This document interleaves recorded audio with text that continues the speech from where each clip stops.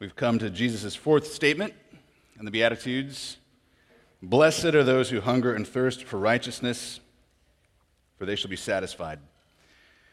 This sermon series, of course, as you know, is called A Happy Life. It is a sermon series for the cynical, for the tired, for the dissatisfied. And if you're just joining us, this, of course, is the fourth of the sermons in this particular series. And if you would like to go back and sort of catch up, you can find all of the previous sermons on our website at tbcphoenix.org. We're building on these same ideas over and over again as we walk through these Beatitudes verse by verse. So there's some repetition, and that's okay. Repetition is good for us. It's necessary.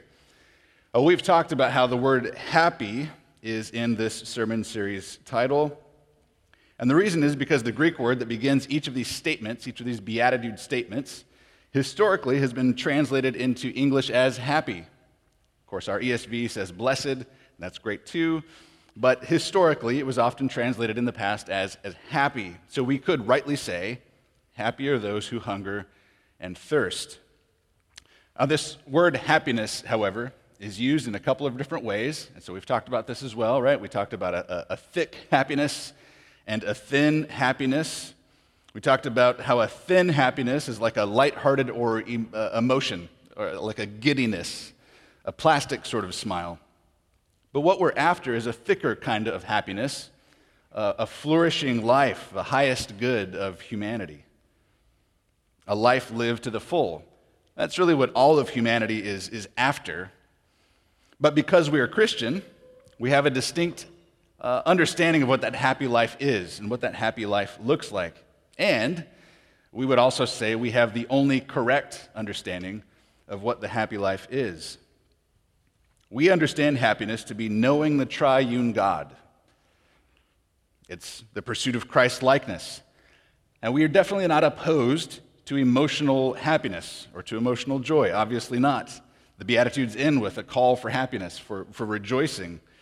It's definitely not opposed to emotional joy, but Christian happiness is deeper than that. Sometimes our happiness will seem confusing and even counterintuitive. And Jesus showed us, he modeled that for us over and over again, that happiness and pain in this fallen world are not always at odds. He said, happy are those who mourn, after all. Well, it seems like a worthwhile goal. Maybe we're going uphill here to try to do this, but it seems like a worthwhile goal to reclaim that older, thicker meaning of happiness as blessedness or as flourishing. Here's why. That thin happiness is a bit of an idol for us as Americans. I think it's an American value to want other people to think that we're always emotionally happy. Perhaps you've been in a photograph, a family photograph, where everybody's fighting and carrying on, and then the camera goes up and everybody puts on the face, they smile, they take the picture, and when the camera drops, so does the smile.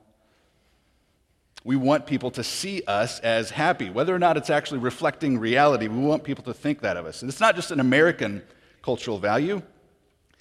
It's become a value in evangelicalism. We want people to think that we're #blessed. We are blessed, but not in the sense that the Christian life looks like one long, unending, uninterrupted emotional high, or that it looks like your Instagram feed. This is not the vision of the Christian life that we want to give you. This is not the vision of the Christian life that Jesus calls us to.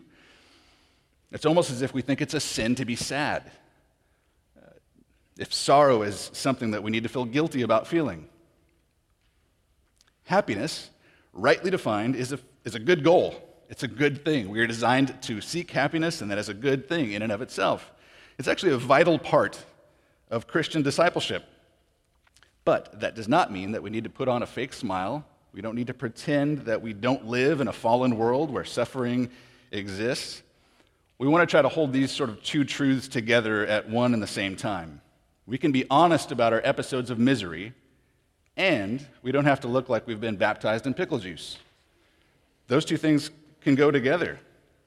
So emotional maturity is more than just a fake smile. And it's a seriousness, it's a sobriety. Both these things can be true. So this is important to keep in mind because our verse this morning speaks of a future satisfaction. Those who hunger and thirst after righteousness shall, that is, they will in the future, be satisfied. So I take that to mean that part of our Christian life will be marked by some level of longing that cannot be fulfilled on this earth. But it will be fulfilled one day, Jesus tells us, and that ought to affect how we understand our lives today.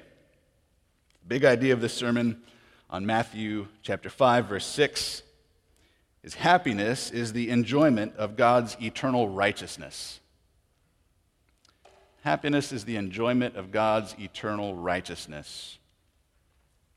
As we try to dive in and understand this one small verse, we're going to ask 3 questions. This will be our outline. What is righteousness? How does one desire righteousness? And how is the desire to be satisfied? So what's pretty cool about this particular beatitude is we all get an opportunity, even right now, to put it into practice. Hungering and thirsting after righteousness looks, at least in some small part, like paying careful attention to the preached word. It's an expression of hungering and longing after righteousness. But we can't do it on our own. It's a difficult thing, I know. Let's ask for help. Father, we do pray that you would help us this morning to focus on your word. Father, give us your spirit this morning in a sense of conviction, where we need to be convicted of areas in which we are not hungering and thirsting after righteousness as we ought. Father, would you bring those things to our mind this morning? Help us apply to this to ourselves individually. And help us keep from distraction. Father, help us to be able to focus. Even if our flesh is willing, our spirits might be weak, so we need your help this morning. Father, we want to do all these things for your glory and for our good, for the good of others. We'll ask it in Jesus' name. Amen. What is righteousness? What is righteousness? Righteousness, obviously, is a very common biblical word. Comes up a lot, and it's used in sort of a lot of various different ways. Lord willing, we'll be hearing a lot about righteousness as we begin the book of Romans, a study this fall as we begin that in September. But at its core, righteousness is concerned with what is justifiable, what is morally right, what is upright, what is virtuous. In the wisdom literature of the Old Testament in particular, like the Psalms, like the Proverbs, it also has to do with how we relate to others. So the righteous loves God and loves his neighbor. That's reflected in the way that they conduct their actions towards God and towards neighbor. We heard about this last week in Psalm 37.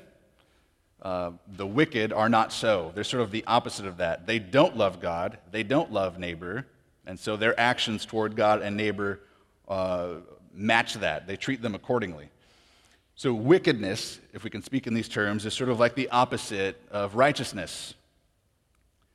One commentator defines righteousness here as conformity to God's will. Conformity to God's will. That seems right to me. See if you can track along with this. God's will is made clear to us in his law, which tells us to love God and love our neighbor. So, the degree to which we're loving God and loving our neighbor, we are obeying his law, which is the expression of his will for us in our lives. You tracking with that?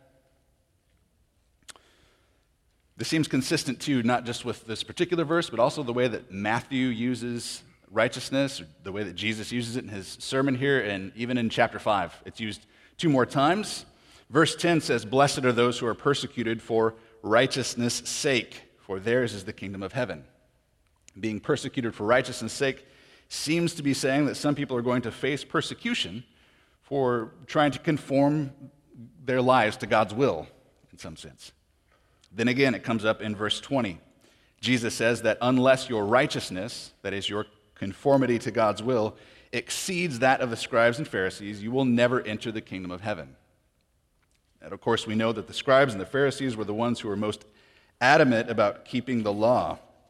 So if righteousness is a relational concept, it has to do with how we act towards God and how we act towards neighbor and our love for them. So first, what is righteousness in relation to God? Psalm 11:6 says that the Lord is righteous, and he loves righteous deeds. Psalm 145:17 says, the Lord is righteous in all his ways and kind in all his works.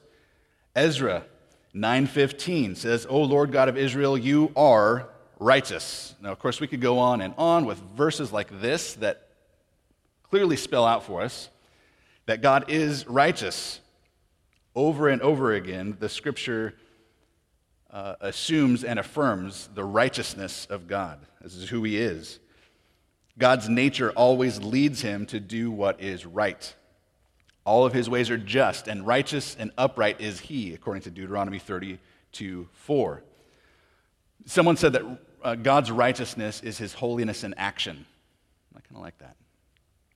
His righteousness is an expression of his nature. And one of the ways that he's revealed his righteous nature and his will to us is in his law. He has given us his law. His law, if actually followed, would lead to a happy life of righteousness.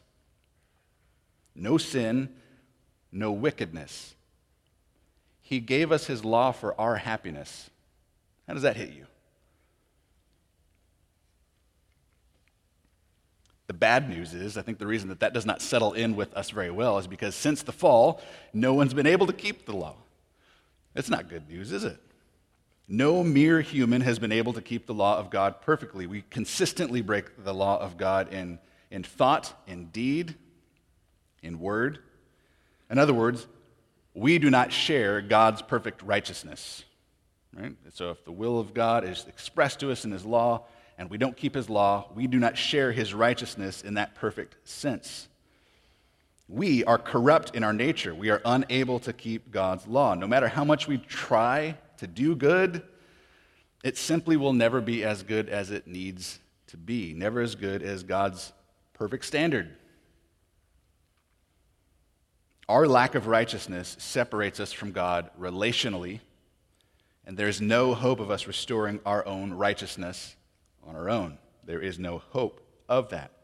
It does not matter how many virtues you pursue. It does not matter how fervently you pray. It does not matter if you have perfect attendance on Sunday morning. It doesn't matter if you work for righteousness and justice in the world, in this temporal world. It doesn't matter if you confess a creed. There is nothing that we can do that would earn the righteousness that we need before God. Our only hope of righteousness must come from outside of ourselves, not inside. This is why Martin Luther wrote about how we need an alien righteousness. That is to say, it's a righteousness that is not ours. It is not my righteousness, it is the righteousness of another. Jesus, because of his divine nature, was able to perfectly obey the law in every righteous way. Jesus was perfectly righteous. And when you put your faith in his righteousness instead of your own, God credits it to your account and declares you to be righteous. So your union with Christ by faith means that his righteousness now is your righteousness. 2 Corinthians chapter 5, verse 21 says, Jesus became sin who knew no sin, so that in him we might become the righteousness of God. So at conversion, for the Christian, at conversion, that very moment, by faith, you have been declared instantly righteous in God's judgment, which in the final analysis is the only judgment that matters. Righteousness also has to do with how we relate to others, not just how we relate to God. The righteousness that's been granted to us by God, by grace alone, through faith alone, in Christ alone, frees us up to love others rightly. So the loving reconciliation that God has established between himself and mankind through Christ is really meant to be the model. It's meant to be the fuel of our reconciliation with the rest of humanity. But we're still sinners, are we not? We are still sinners. Unrighteousness still dwells in us. Christians on this side of heaven are, as Martin Luther also helpfully noted, simultaneously righteous and sinful. That can be really frustrating. This is crucial. We hate this fact. We want to be rid of our own unrighteousness. We want to be rid of the unrighteousness that surrounds us. We want to be rid of the unrighteousness that we do towards others. We get frustrated at the injustice that we see in our own hearts, in the world around us. It's that posture of the Christian heart that is so dissatisfied with the present state of this world that Jesus calls a characteristic of happiness. Groaning for the Lord as king to rule and impartially judge the entire earth is a good thing. It is a good desire. That holy discontent that we feel, described in very tangible terms by Jesus as hungering and thirsting, is a good thing. So let's meditate on this a little bit more. Second point, how does one hunger and thirst after righteousness? How does one desire righteousness? Food and drink, of course, are basic physical needs. God created us with a need to eat and to drink. He did not need to, but he did. And it happens to come in as a useful illustration for us. Those physical desires, Jesus appears to be saying, are a model for our spiritual needs. There's something outside of us when we hunger that we need. There's something outside of us when we thirst that we need. We need the energy that food and drink provides to our physical bodies. And we have appetites, don't we? Our appetites drive us to take the action necessary in order for us to eat and to drink. If we're parched, we will look for water. If we are hungry, we will seek out food. Now, of course, sometimes we do lose our appetite. Certain seasons of emotional distress, physical ailments, certainly that's true. But as a general rule, we have appetites that guide us towards food and towards drink. It's obviously a problem if we don't have an appetite, because if we need food, but we're not actually hungry enough to do anything about it, we're going to starve. We will never do what it takes to get that food, we would die. So our physical appetites are necessary for our lives, aren't they? When it's functioning correctly, our grumbling stomach has a corresponding cure in the creation that God has given to us. We hunger for food, we take food in, and we are satisfied. But there seems to be an analogy that Jesus is making here to our moral appetites. If we spiritually hunger and thirst for righteousness, we're in a good place, as we've heard Josh say in the first couple sermons in this series. Jesus says that desire will be satisfied. But I want to think a little bit more about this desire for righteousness. Because we are sinners, our desire for righteousness, our appetites, aren't always healthy. They can be miscalibrated. They can be off. Our appetites don't always work in the way that they're meant to work. We can actually want what is not good for us. Occasionally, I prefer Captain Crunch to kale and quinoa. It might be more satisfying, of course, in the short term, but I know that I actually need something more substantial in the long run. So let's consider some ways that we might desire righteousness, both rightly and wrongly. Desiring righteousness rightly and wrongly. So first, desiring righteousness rightly. Desiring righteousness, in a sense, is a desire for freedom from all evil. The happily hungry of this beatitude have an ongoing desire to see God's will accomplished, both in their life and in the lives of those around them in the world. So what does that look like? John Perkins is an evangelical, a bit of a legend in the civil rights movement, not to be confused with our own John Perkins, who is a legend in his own right, no doubt. John Perkins, the evangelical, gave 4 constructive statements to Christians who want to hunger and to thirst after righteousness as it relates to loving our neighbors as ourselves. These are the 4 things he gives us. I think this is helpful.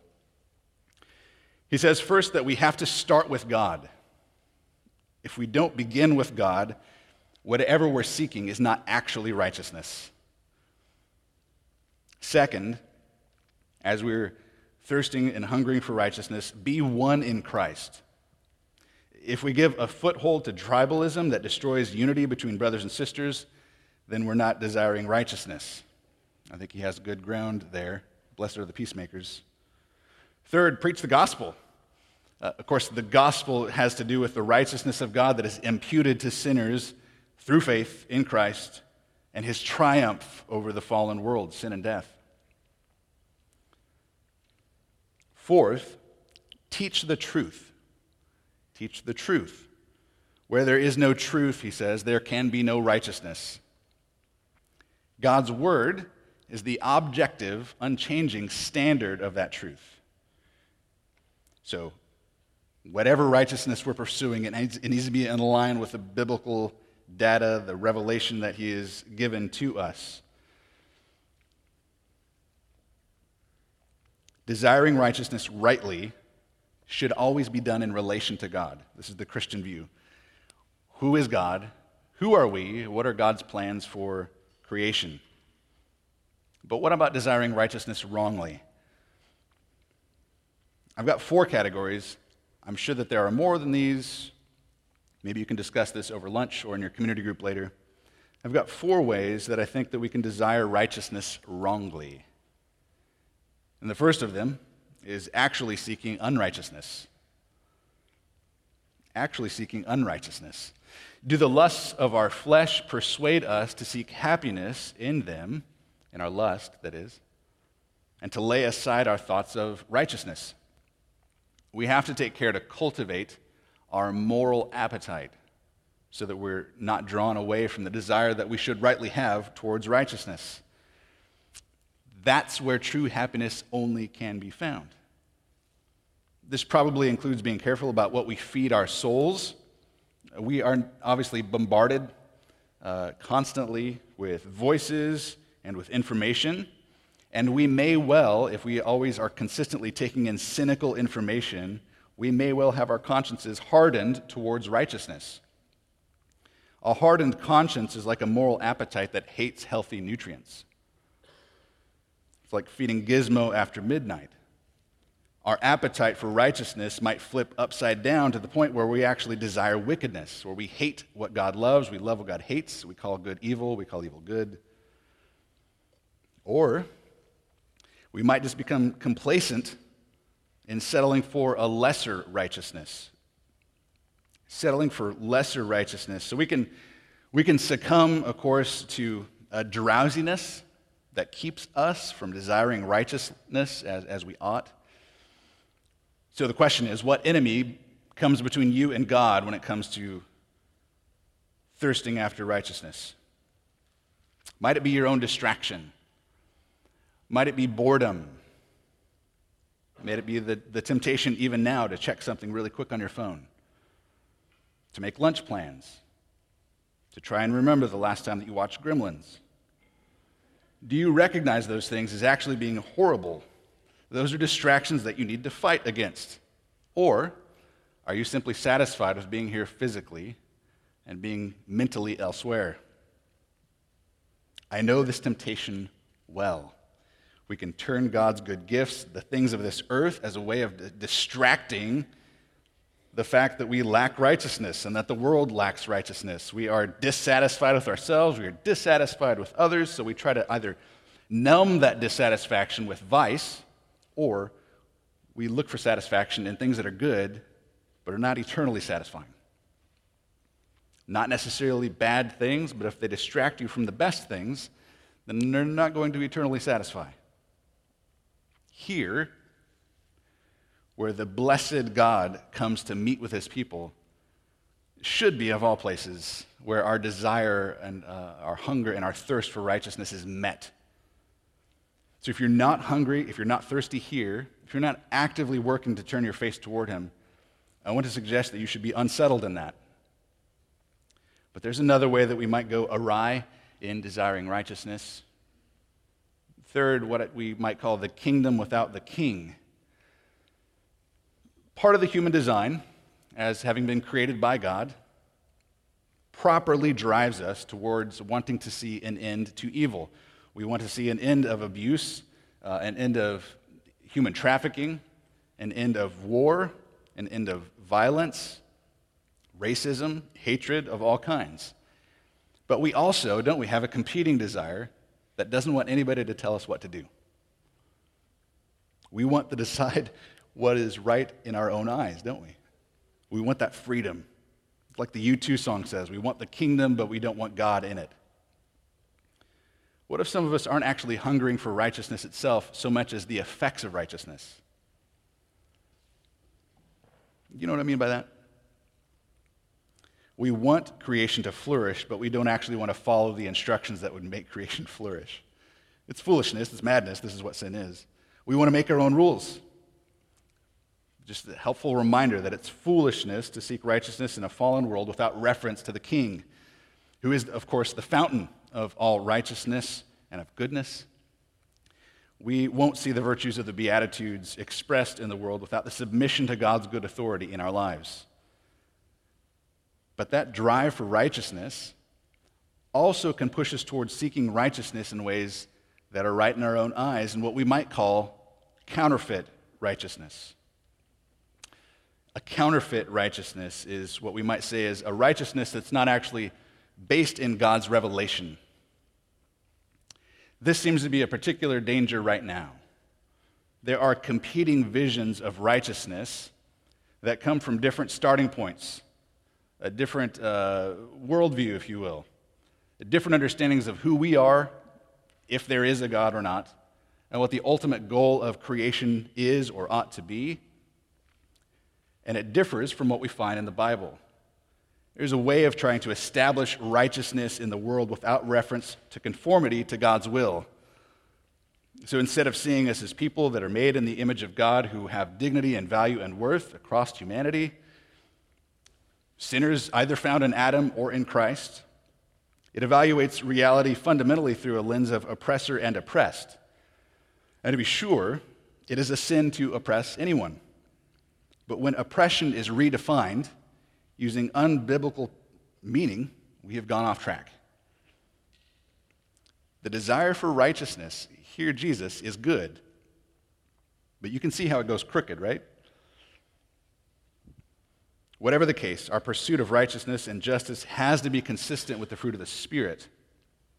Desiring righteousness wrongly often brings with it a bitterness that leads us to assume the worst of other people. We assume other people's motives. Really, all we're doing is feeding our own self-righteousness, which, for the record, also is a counterfeit righteousness. If we can't be declared righteous by God in Christ, well, we can kind of declare ourselves righteous compared to others based on what positions we take in social issues. We must be careful not to feed our hunger and thirst for righteousness outside of the gospel, if you hear nothing else today. Hungering and thirsting drives us to action. We are moved to satisfy those longings. And this is good and right. The question then becomes, where do we turn to have those satisfied? Where do we go to quench our thirst? Third, how is the desire satisfied? Here's where our big idea hopefully comes together for us. Happiness is the enjoyment of God's eternal righteousness. Our triune God, Father, Son, Holy Spirit, is the only proper object of our desire for righteousness. So righteousness has to do with how we love our neighbors. We've spent some time thinking about that. But in the ultimate sense, our desire for righteousness can only be satisfied in God Himself. Now, I'm going to say something in just a moment, and I need you to hear me carefully. I'm interested to see how you respond to this. It's not groundbreaking or anything. 3 words, here it is. God is happy. How's that hit you? Do you want to try to correct it? Qualify it? Does it feel right? Does it feel like it makes sense? Of course, we're speaking about this happiness in a way that we've defined it here. Can we just contemplate the person and the being of God for a minute? Are we in a safe place for that? We've said that in order for humanity to be happy, we have to seek satisfaction outside of ourselves. This is what it means to be a creature. It's the way it is. We need an alien righteousness for our blessedness, for our happiness. God does not. God is righteousness defined, as we've read from those scriptures earlier this morning. He is absent of evil. He is light, and in him there is no darkness at all. He possesses and he enjoys the fullness of good. Psalm 16 says that in his presence there is fullness of joy. God is infinite. He is eternally unchangeable, and he is all-sufficient in himself. That means that God is satisfied in himself. This is called the doctrine of divine blessedness, or the blessedness of God.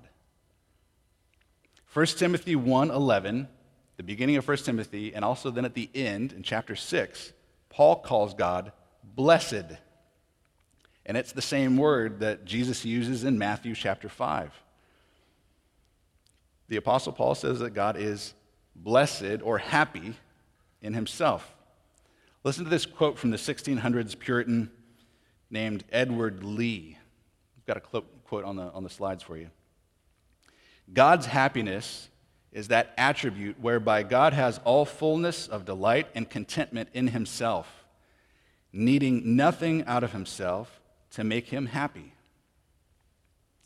So God, in three persons, the blessed Trinity, delights and rejoices in himself more than we could ever know. If we could speak in this way, God's hunger and thirst for righteousness is simultaneously and eternally satisfied by his own nature. And because this is why this matters. I know that sounds like, well, that's esoteric. Here's why this matters for us. If we have any hope for an unchanging blessedness or happiness, it needs to exist. It's good news that God himself is our fountain of happiness. Because his happiness is not overcome by anything outside of himself, he is able to be the infinite fountain of our happiness. So our question was, how do we satisfy our desires? Jesus' beatitude here implies that our desire for righteousness will be satisfied with righteousness. And we cannot find unshakable righteousness in this world, can't we? This is why we hunger and thirst for it. So we have to conclude that we'll be satisfied ultimately in God himself and his eternal perfections. We are driven to seek our happiness in God because he alone is truly happy. Rejoicing in God's own happiness is the source of our happiness. Though not always the most trustworthy theologian, C.S. Lewis hits this spot on when he says this quote: "If I find in myself a desire which no experience in this world can satisfy, the most probable explanation is that I was made for another world." Yes. And that other world is the new heaven and the new earth which we await. It is then that we'll be happy in that place and forever blessed. Jesus' statement seems to imply that we will always hunger and thirst until he returns, until he brings his kingdom back with him. So we will always be dissatisfied in some sense in this fallen world, in this present age. That doesn't mean that we should become complacent. It does not mean we're meant to withdraw from society and sort of smirk as it tumbles down. But it does remind us that we will not establish God's kingdom on earth. It is not something that we build. It's something we proclaim. The kingdom will come, and it will be given to us by God when Christ returns. We just want to put the proper emphasis on the not yet aspect of the kingdom of God. But until that day, how can we satisfy our desire for righteousness in God? Well, we have tastes of that kingdom in our lives today. We're going to get to see it in a moment's time as we witness two baptisms. The Christian is already a new creation, in a sense. The baptism that we're going to witness is a sign of that reality. They will both be buried under the water in the likeness of Christ, and then resurrected to walk in newness of life. This is a symbol of the newness of the creature of the Christian. This is what regeneration looks like. It's a picture, it's a sign pointing to that reality. We have, right now, the righteousness of Christ. We have the holiness of his Spirit. So the degree to which we desire what God desires, we will experience blessed happiness until Christ returns. If we want to be rid of the miseries of the fall, we should try to get as near to God as earth and grace will allow us to do on this side of glory. Repent and believe. Be merciful. Be a peacemaker. Be pure in heart. That is all to say that the path of happiness is the path of holiness. Let's pray. Father, we do hunger and thirst for you. When we see the fallen creation that is around us, we feel the fallen creation in our hearts, we groan. Even creation itself groans for you to return. But Father, we confess we don't often groan enough. Would you help us to groan for your perfect righteousness? And we thank you for the fact that you have given us your perfect righteousness in Christ. Father, we do gather here to celebrate the fact that you have made us new creation. And we bless you for that. We'll pray that all in Jesus' name. Amen.